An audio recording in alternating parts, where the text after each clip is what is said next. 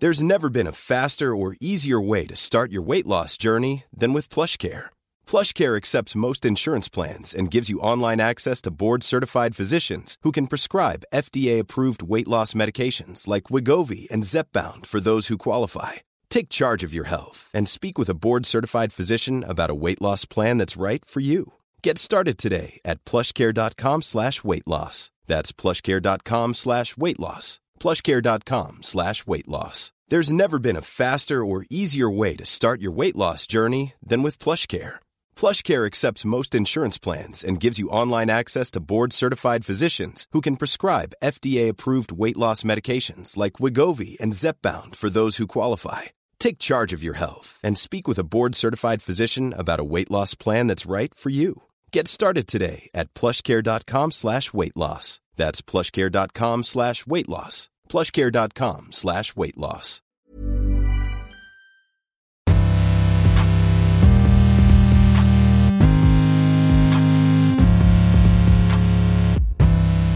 Hello and welcome to The Art Detective with me, Dr. Janina Ramirez. I'm an Oxford art historian, a broadcaster and a writer, but for the purposes of this podcast, I'm your chief investigator of images.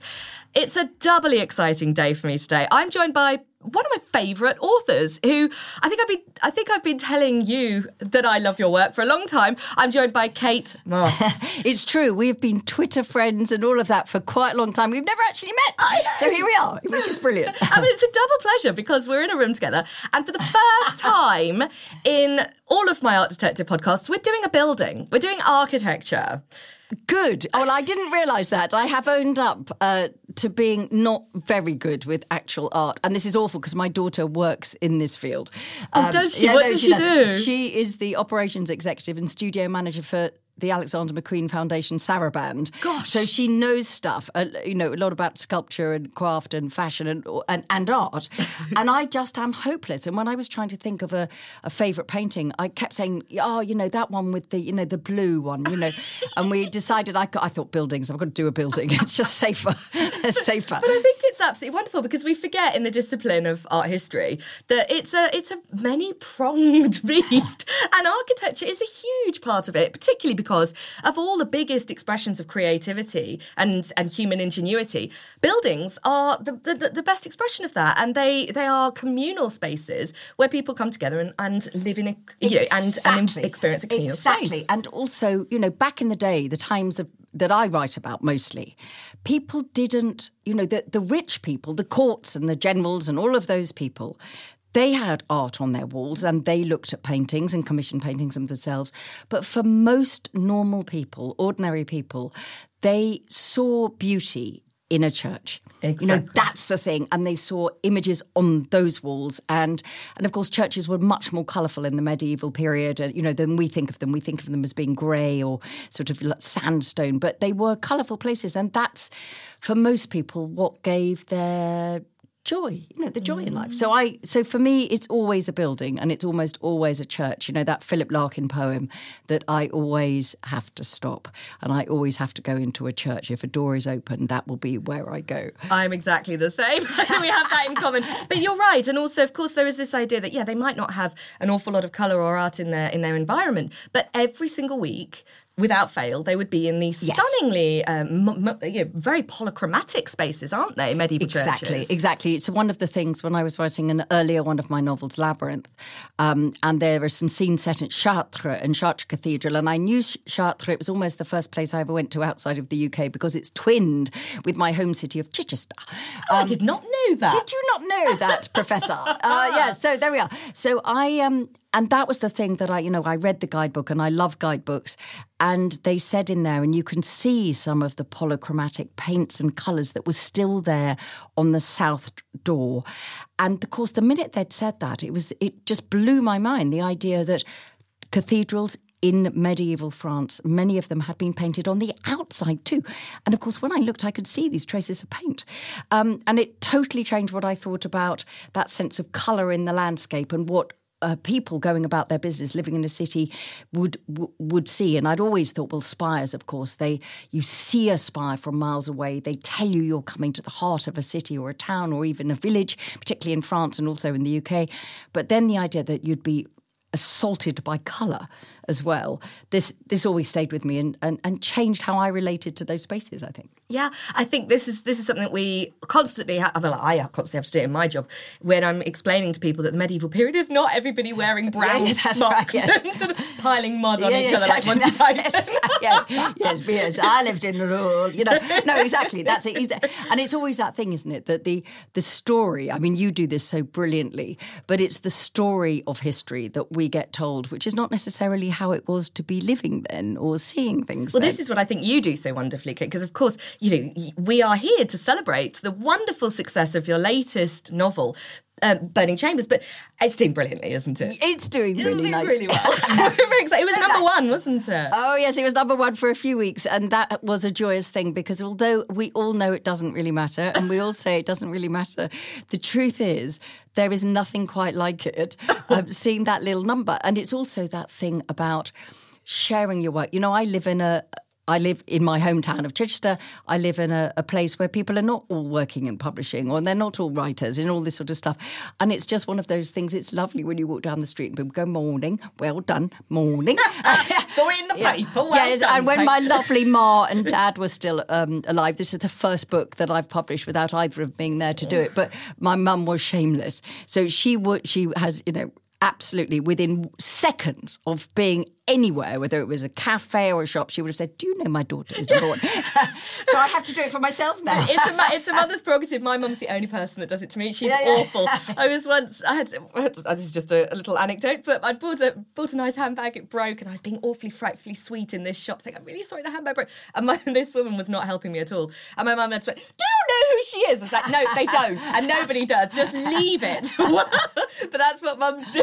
That's what we need, you see. So there we go. But I think you're right as well, that this idea that you're in Chichester, you're in a wonderfully historic town. Yes, I adore absolutely. Chichester. Yes. And in a place like that, time moves in a different way, but also history's all around you. And has that sort of influenced what you've chosen to write about then? Absolutely, it has, because I think that growing up, I write. All of my fiction is inspired by landscape, and it's inspired by that connection of the history and the landscape. So when I'm in Carcassonne of southwest France, which is where I mostly write about, and obviously it is ever. Is it not the most amazing It place? is. And the first time I went there, it was exactly that experience of arriving in this town, 1989. It wasn't a place that was I knew at all. We were there for a reason of bizarre sort of circumstances. But walking through the Bastille to the modern town, which is 14th century, and arriving on the Pont Vieux and seeing the medieval citadel ahead on the hill on the other side of the river. And it was a coup de foudre. I just fell head over heels in love. And more than that, I thought, I belong here. And I had this incredible sense of belonging. But of course, as I've thought about that over the years, I realised that it is exactly as you say, growing up in Chichester, where as children we walked through the town past the 15th century market cross. It's probably not 15th century, is it 16th century? You would know. The market cross, yes, which is in the middle. Yes, east, which separates east, west, north and south street, past the cathedral, one of the only British cathedrals, possibly the only one with a separate bell tower. And we did our end of year school concerts, all the local primary schools, in the cathedral. And so you realise that you see history as a living thing. It's not about going to a museum. It's about where you go about your daily business. And for me, the sort of books I write is about hearing the whisper in the landscape and hearing the whisper in history. That's absolutely wonderful. I completely get the same feeling. I mean, I'm also a rural girl from our British landscape, and cities and villages all have so much history in them. Yes. But you're right, it's not about seeing art and culture and history tucked away in a gallery, a white cube. It's about walking through them as a child and experiencing them. And knowing, for me, it's what the wonderful Neil MacGregor, who wrote. Well, I mean, obviously he was the director of the British Museum, but he wrote this wonderful series about the history of the world in 100 objects. But he calls it the charisma of things, and that's exactly what I remember as a child. Standing there with my violin, and your legs are always cold because in those days girls all had to wear skirts and we had to wear knee-length socks, and it was always blooming freezing in the cathedral. But that sense of you put your hand out onto a pillar and you know that thousands of people going back to the 12th century have put their hand on that pillar. And it's that, for me, that's why I write what I'm not a historian, I'm just a storyteller, but it's that connection with the past, which is through objects and it's through place. Kate, it's like you've crawled inside my mind. Hooray! This is exactly how I see the world. But again, going back to these medieval churches, you get that so strongly, don't you? And I think that we were talking about polychrome, we were talking about these spaces as being colourful and lived in. And you're right, you know, there's places like Durham Cathedral where you can see the paint still in the columns. And it makes you think, gosh, these places actually would have been quite garish and bright. Yeah. Now, you've picked a particular beautiful building, which of course would have been garish and bright, and actually has survived pretty well. Do you want to say what you've chosen? Yes, I have chosen, and anyone who's read The Burning Chambers will not be surprised because a great deal of it is set in Toulouse, wonderful former Roman city of Toulouse down in the southwest of France. And I've chosen the Église du Tour, and it gets its name, the whole street, which is the Rue du Tour, gets its name from... was this true or not, a martyrdom of Saint Saturnin, who was dragged along this street to where the basilica now is, behind a bull. I mean, was obviously martyred and dead and all the rest of it. And then because it became a shrine, the basilica was built over this for a shrine. It became more and more popular, and it's now the Basilica Saint-Sernin. But the street retains the name of taureau for the bull, the French word for a bull. But I love this particular church because, firstly, almost all the rest of the street is domestic houses and shops now. But there it is, you know, semi-detached, nestled in. So it has no sides. You can't walk around it. And that's so rare for that. And it has this amazing western front facade with these amazing mitres, but it's very, very flat. So it almost looks like it's a sketch there. And I love that when you see it. You first see it and you think, that is really peculiar frontage to this church. And you go in and it would have been very wonderful. It was mainly rebuilt in the 13th and the 14th century, and then there's this wonderful naves, and there, you know, obviously up the sides, a slightly different sort of French way of doing churches from the English church. But at the back, they then added things on at the back, and there are these odd chapels behind it, and a little chapel behind the altar. And so I always found it really peculiar because it feels like the altar is sort of floating in this odd arc of a different sort of building, and it's very dusty inside now, and it doesn't feel a loved place. It doesn't feel a church that people are using in quite the same sort of way. But within it, I immediately think, just imagine all the people who knelt here. And then you turn and you look on the south wall, and there is this extraordinary 14th century mural of the family tree of Jacob. And it's very flat. It looks sort of Gothic almost, the painting there. It doesn't look at all like often you see in French churches in the south. You see the mixture of the Romanesque and the Gothic, and then you see lots of hung paintings that are gold-framed and things. And this is very flat. It looks, you know, almost as like it's a cave painting, I suppose. And I just love it because... Toulouse is a glamorous city. It had an enormous renaissance in the 19th century. Place du Capitole, which this street leads off, is an amazing, very, you know, big, determined thing. And, of course, it's known as La Ville Rose, and when the light strikes, it's a pink city. And it's a glamorous city. But this little church... it just, you think, oh, the stories you could tell. And it has the Lady of the Ramparts, which is this extraordinary sort of sculpture.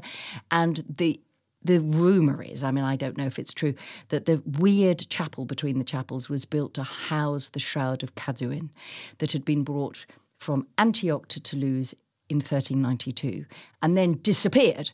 And it's been found again, allegedly, but it disappeared. And for me...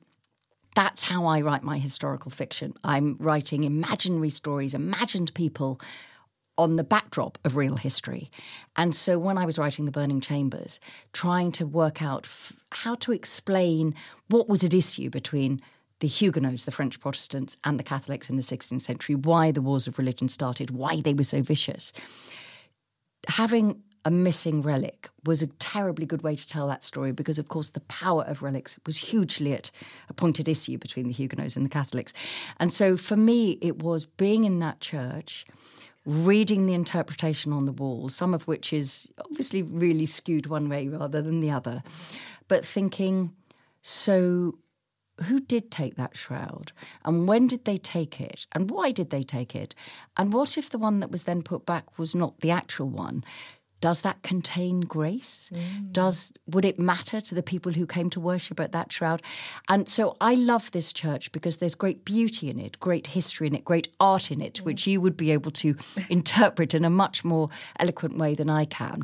But for me, it's about filling the pews with imaginary characters, looking at the art that we can see now and thinking, wow, I wonder what it looked like then, hundreds of years ago. Absolutely. I mean, these edifices, that's what they are. They're sort of vessels for people, but they're vessels for art. And I think what's so extraordinary about looking at medieval churches, why I love them so much, is because they are these complete artworks. They are buildings, bricks, mortar, but they're full of so many other things, stained glass, wall paintings, as you mentioned. We'll talk a bit about the wall paintings, but the relics, and they are a bone of contention. They're such an important source of art in the medieval period. We forget, now you'll get a something like Salvator Mundi, the Leonardo, will sell for millions and millions of pounds. Yeah.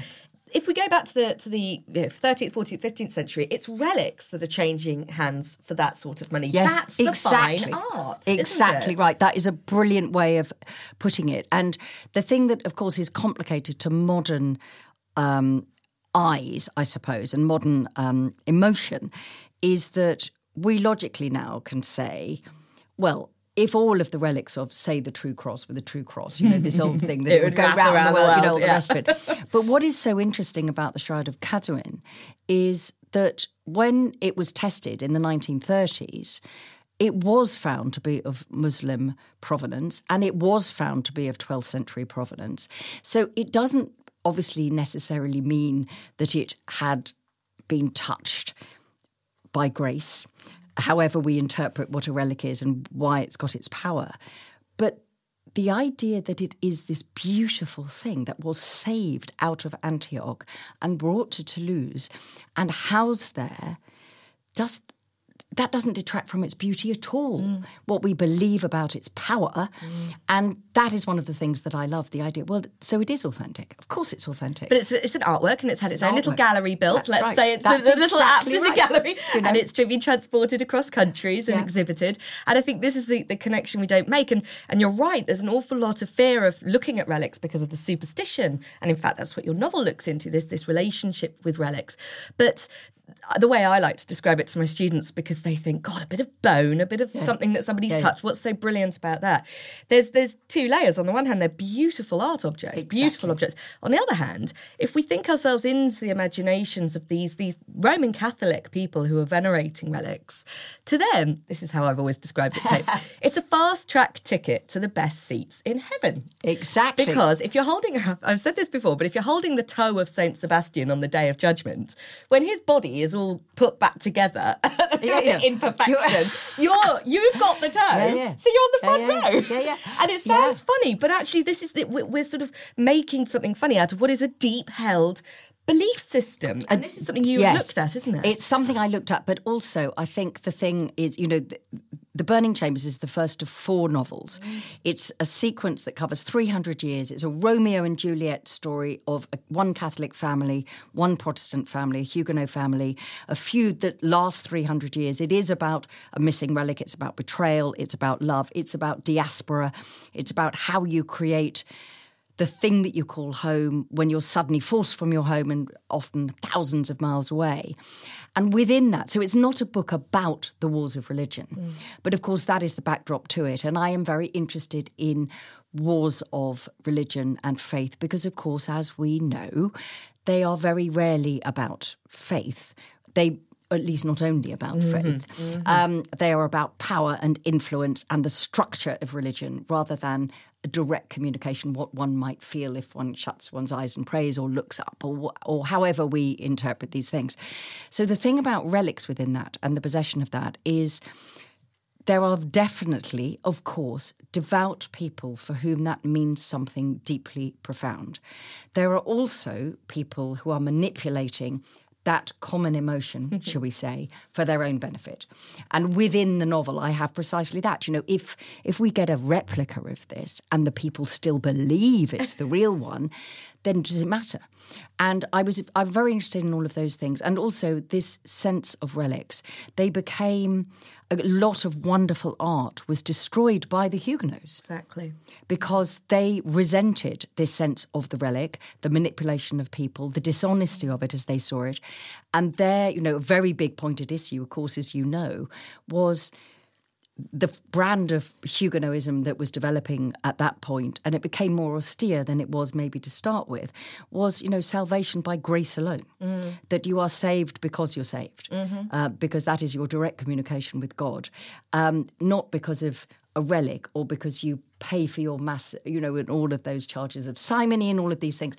And so I am interested in all of that, and how that plays out, and the destruction of places of great beauty within the wars of religion. I write about the massacre in Toulouse in May 1562, and a great deal of beautiful work was destroyed. It always is. We see it in our times. This is something I was asked recently. If you could go back in history and change one thing, what would you do? And of course I sort of said, well, you can't, because it's a spider's web and everything feeds back. But one thing that is obviously a regret for medieval art historians is the destruction of artworks. Yes. But in a way, their destruction is part of the story, isn't it? And what you're doing is you're telling a human story that's born out of buildings and objects, and that's what I love so much about your work.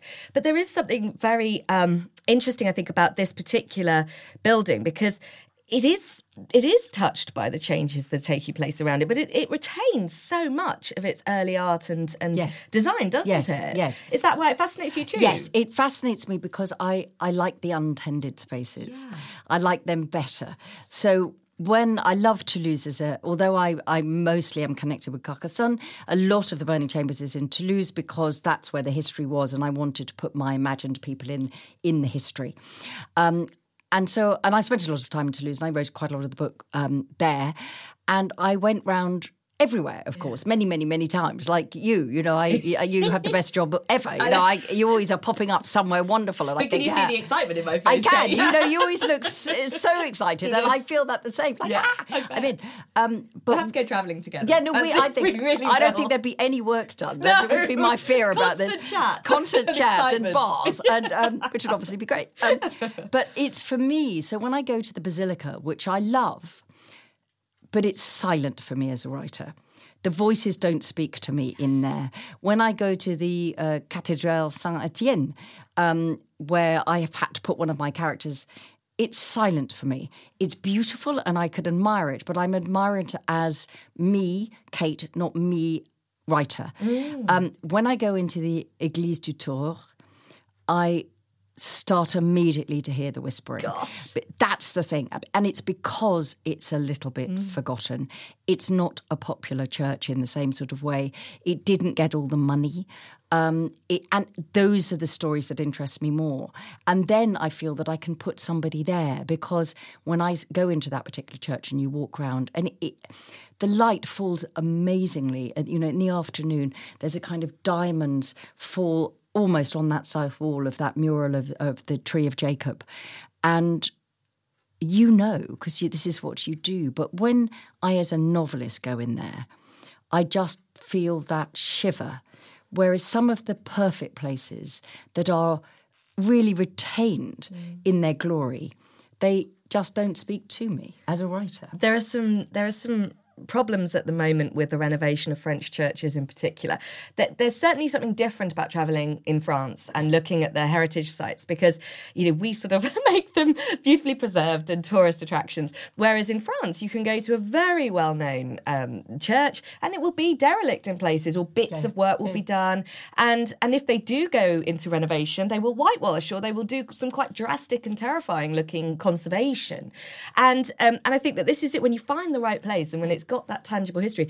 But we have the same thing in Britain as well, don't we? You can go to country churches, are my favourite. Tiny village churches that are 1,000 years old and have always been there. And it is that idea that these places are focal points for people's lives. People are born there, buried there, married there. The whole life history of thousands of years of people plays out in these spaces. Exactly. And that's it for me. That's why in the end I chose a building and I chose a church, because I do always... I always head for the church. Well, that's the thing. I feel that I'm more likely to learn the sort of town or village somewhere is by walking in those spaces. And of course, the thing that is very different, of course, in France from the UK is that the graveyards and the churches are separate. So a village church in England, which is the churches I know best more than anywhere else, my local village church of Fishbourne, where I grew up. Oh, you actually grew up?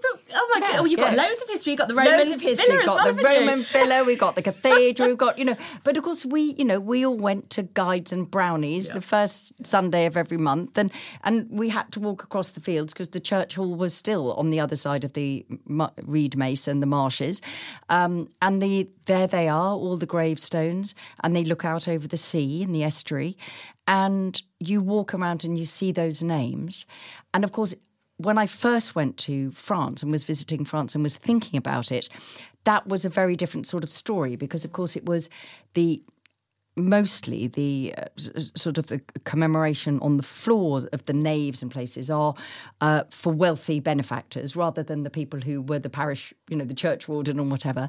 And because the graves are not with the church, there is a separation of those two things. And I think that's really significant. And in fact, actually, this is something that I find so fascinating about church studies in general. Whenever I travel, and I'm the same as you, I go straight for the church. But there's a real historic reason why English churches and cathedrals look the way they do in comparison to French ones, which is that in most parts of France, there was continual Christianity bubbling away right the way through from sort of Constantine 312.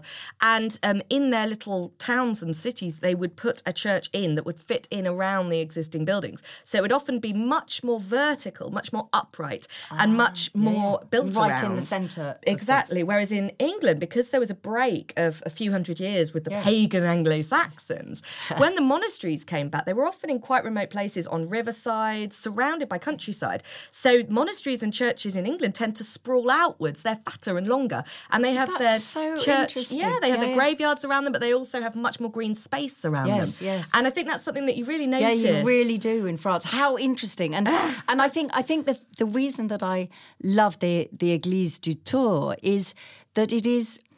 Toulouse is not when I use the word urban, that gives completely the wrong impression of Toulouse.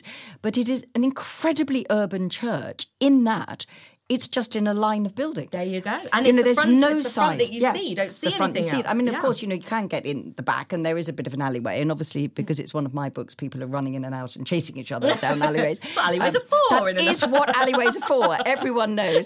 But at the front, I mean, I don't think I know another church that is simply built in to the facade of the street in that same sort of way and has survived. And that is one of the things that makes it such a magical place to go. And also, I think the fact that the interpretation, because it's not hasn't really been modernised quite in that sort of way, it's very interestingly partial. So there's different types of script, handwriting or typewriter writing.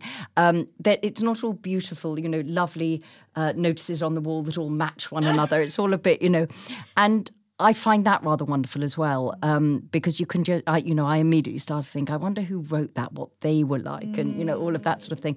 But I think it's also that the chapels at the back, at the east, they are very highly decorated and painted, and they are to English eyes, they are very ornate, possibly, as garish. Garish rooms. And you think, what would make one person go to this chapel rather than that chapel? Well, that's it. That's the other thing that fascinates me about this church is that it has a double apsidal east end, which is really quite rare. Yeah. But it's got two chapels, one to Notre Dame, one to the Virgin. And there's this wonderful statue, isn't there, that was originally on the gatehouse and has been moved inside, and it dominates the space. It's what you see. So you've got this idea, and it's wood as well, isn't it? Yes, it is. Yeah. So again, different mediums, different things going on in this space. And then I think the other chapel is dedicated to her mother, isn't it? Yes, to Anne. Yeah. So you've got a sort of real celebration of motherhood and females in this space. Females, but the thing that is so sinister in a way about the statue of Mary, which is wood, which is wonderful, and it's called Our Lady of the Ramparts, but it is essentially, the interpretation is about being grateful to the Mother of God for saving the city from the Protestant threat. and 4,000 people died in the massacre in Toulouse. And it's a very, there's a very famous Voltaire comment about the nature of Catholic processions and how often Catholic processions happened, and that essentially they are giving thanks for the massacre of thousands and thousands of their fellow Frenchmen. And it's thought that possibly Voltaire was referring to the Toulouse massacre in 1562. Nobody's quite sure, but he did travel down to the south and will have come across. So the thing is, I think it's a beautiful statue. But for me, because I'm essentially on the Huguenot side here, it also sends a shiver down my spine, because that awful thing when you look at something that evokes a reaction of pleasure because it is beautiful and beautifully carved, and then you realise why it's there. Ryan Reynolds here from Mint Mobile. With the price of just about everything going up during inflation, we thought we'd bring our prices down. So to help us, we brought in a reverse auctioneer, which is apparently a thing.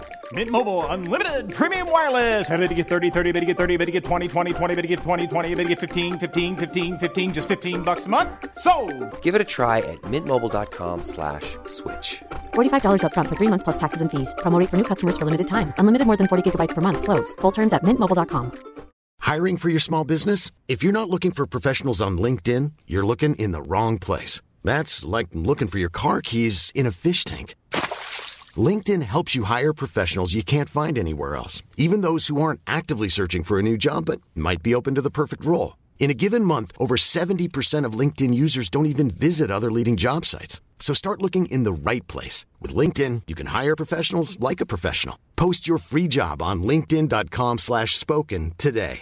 Hi, this is Paige from Giggly Squad, and I want to talk to you about Splash Refresher and my water intake. Okay, so you guys obviously know that I'm a hydrated girly, but sometimes when you drink that much water, it starts to just taste bland, and you're just like, I need something to spice it up. That's why I love Splash Refresher.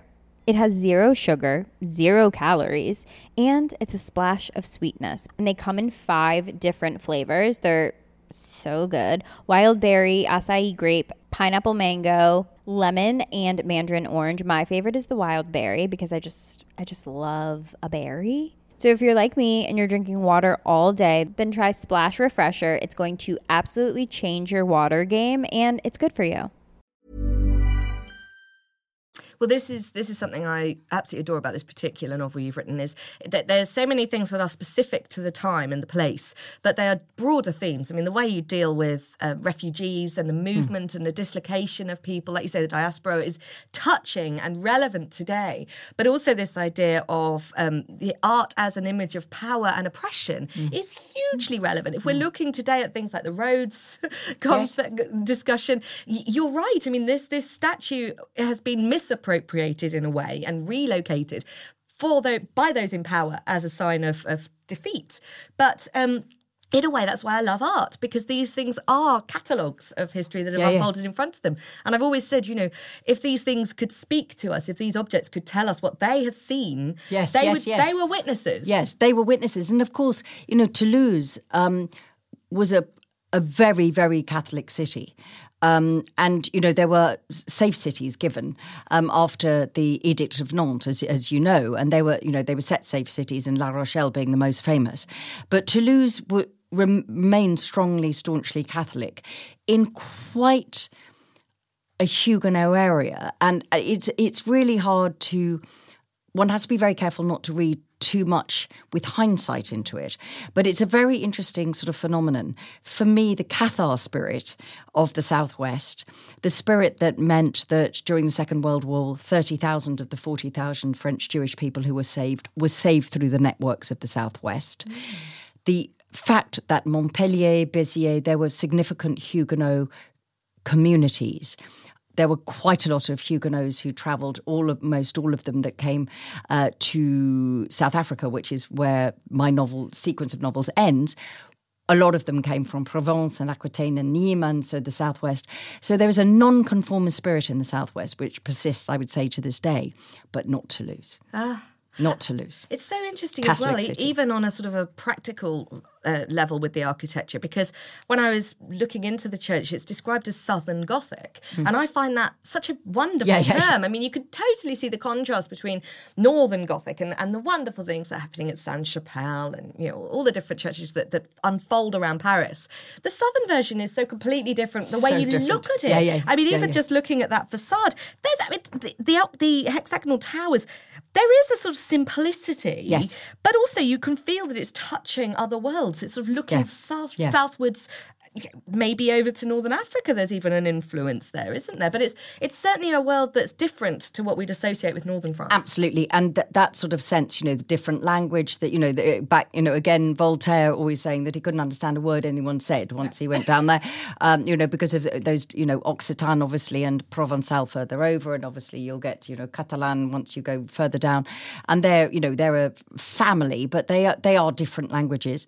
And I think the thing is that, you know, I once said this, I was concerned when I started to write about the Cathars in my novel Labyrinth.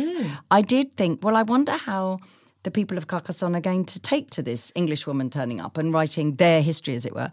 And it was very interesting. Finally, I got the courage to ask somebody in a signing. You know, we're doing a bilingual event and, you know, all of that. And I finally asked someone. And she looked at me and said, better an English woman than a Parisian. No, well, this is There you go.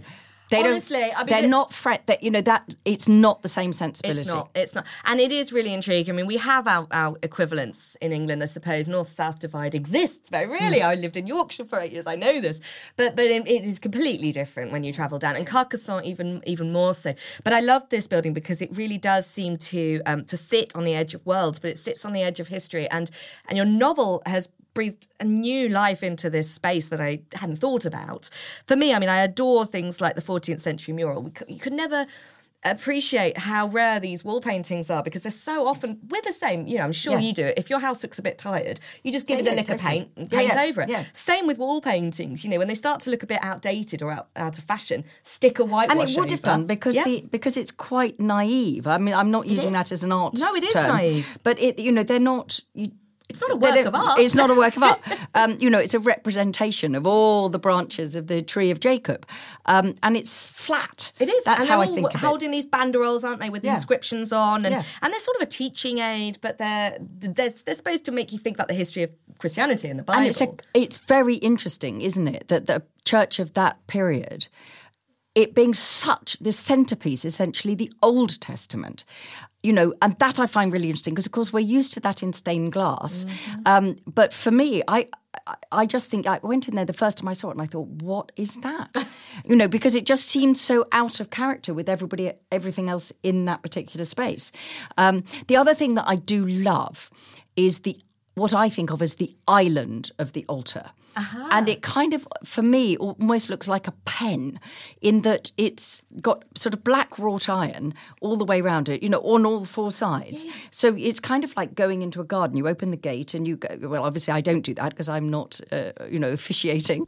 Be up there. And there is the altar, kind of marooned. Mm-hmm. And it feels to me, almost looks like a widow's walk. It's been described as a floating altar. It looks like it's floating. And I mean, this is again one of these strange things that if you go to the church where William the Conqueror is buried, he's in a similar sort of floating section in the middle. And it is, I don't know if it's a French thing because of the fact that you're coming in from the street, but it is really an unusual space. What I think is so interesting about this as well is the history continues to fold out within this space because then the big paintings, the painting of the martyrdom of the saint is actually 19th century when the saint was martyred in 250 AD. That's right, yes. And, should we say it's very much, you know, we would call it obviously Victorian view of what that might have been, that sort of martyrdom. And there it hangs in like crazy painting. I can't say it's a painting that speaks very warmly to me.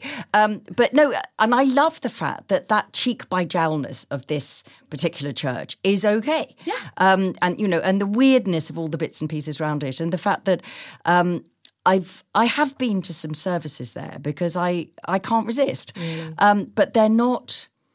They feel as if they are a congregation that is aging together. Really? You know, whereas, you know, I've been to services in the Basilica, which is quite a lot of tourists, as you'd imagine.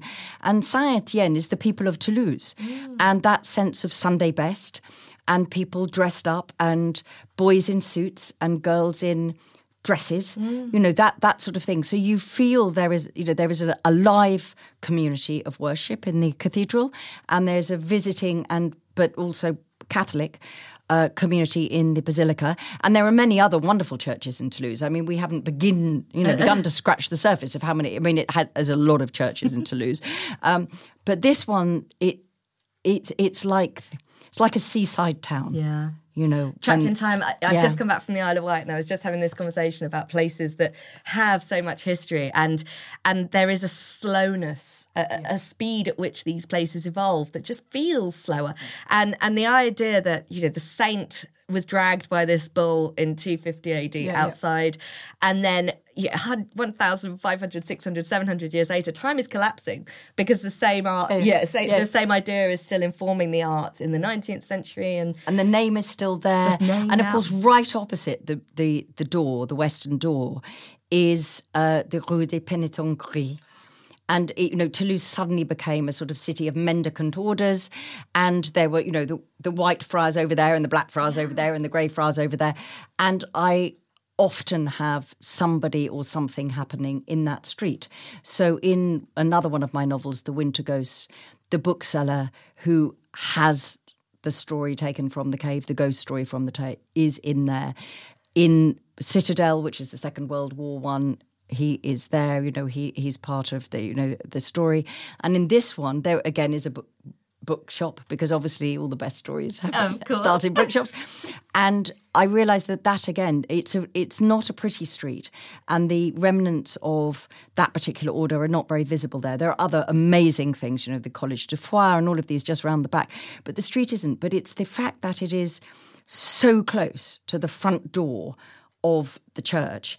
And although the Rue de Tours, it's a main street between Place du Capitole and the Basilica Saint-Sernin, but it's still not. It's just like you feel that it's the emotion of the street is as it would have been. And I love this idea of the connection with the bookshop. I mean, this is what I was loving so much about Burning Chambers. But the idea that you have people in a physical space that are technically bound together by Catholicism, and then that there are bookshops where ideas are exchanged. And that is every single individual viewpoint and philosophical viewpoint all coming out of a building. And yet they're right face to face with each other. I just love that. And it comes out so well in the novel. I cannot tell you how much I'm enjoying it. I'm very close to finishing it. I'm so glad you chose this building. Oh, good. I would have loved to have explored the architecture even more, because there's so many things we didn't say about the single aisle, but that which is quite rare, and also the crenellated top. It's such a beautiful example, but also such a homely and sweet and human example, which is why I'm just so pleased you chose it. Thank you. And honestly, complete pleasure. We will have to go travelling together. Yes, and I'm already planning this. Research trip for the next book. I'm starting Paris, then I'm in Amsterdam. Well, my next book's going to be set on mainland France, so we might have to do this, mightn't we? Yeah, this would be great. And this would be good, because as we have been talking, everybody will have noticed that I don't know the names for anything, but you know the names for all of it. And it's bizarre, given I have spent 15 years odd writing fiction inspired by history, medieval history mostly, and then now up to the 16th century, and I'm going further. It is a very strange thing that even though I have all the guidebooks and I do the research and I can put it in the book, I cannot retain the technical information about buildings. And I've tried to work it out because I have a good memory in normal ways. And I realise now that I think there's something about, if I start to understand it properly, I remove myself from the heads of the made-up characters that I'm writing about, who would not necessarily have known those things. It's very possible. I mean, the other thing is that architecture is a very strange area. And I remember my first ever session on architecture, it was like science, all the technical terminology. And you're right, I mean, it sort of stripped these buildings back to shapes and dimensions. But actually, once it's cracked, it's quite simple. You can see patterns, and I actually love being in buildings that have evolved, where you can see where one period ends and the other one, Well, you see, this is why we have to go together. So it will just be such a brilliant shortcut for me, and I'll be able to go, so doctor. I'll Tell be your me, what is go-to that? geek. I'll be your Absolutely. go-to I need a geek. go-to geek. This is what I've been missing all of my I'm writing planning life. our holiday, Kate. Right, well, listen, this has been an absolute pleasure. You have got so many more exciting things that you're rushing off to. I'm very aware. I am deeply honoured to be with you, and I'm really grateful to you for your time. Art Detective listeners, I'm sure you've absolutely loved this. Kate, if they want to follow you on Twitter, what's your Twitter handle? It's at Kate Moss. Nice and That's simple. it. I have a tick and I have an E. You do. On the end of my name. Every now and again, I get a tweet meant for the other Kate Moss. And they often say things like, the one and only Kate Moss. And I have to stop myself going, no, I'm here also. You've got the E. I've got the E at E. the end.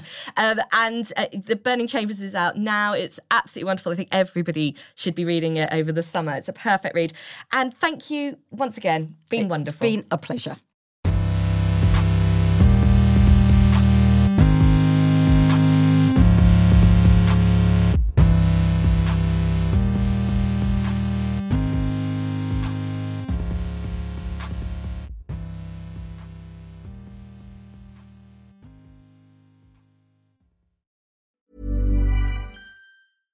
Hello, this is Danny Pellegrino, host of the Everything Iconic podcast, and I'm here to tell you all about Splash Refresher, because hydration is mandatory, but boring is not. Now, I love my water, but if I don't spice it up, I'm not going to finish what I took out of the fridge. That's why I love my Splash Refresher, which is flavorful, delicious, bright, hydrating, and 0 calories. The wild berry flavor is my fave. No, wait, is the pineapple mango flavor my fave? You know what? All 5 craveable Splash Refresher flavors are my fave because they're so delicious. So get hydrated and enjoy it with Splash Refresher. These days, having versatile clothing you can wear anywhere is a must. That's why American Giant makes all sorts of versatile any-weather staples, hoodies, jackets, and more. Whether you're buying a gift or stocking your closet, you'll find just what you need. And it's all made right here in the USA.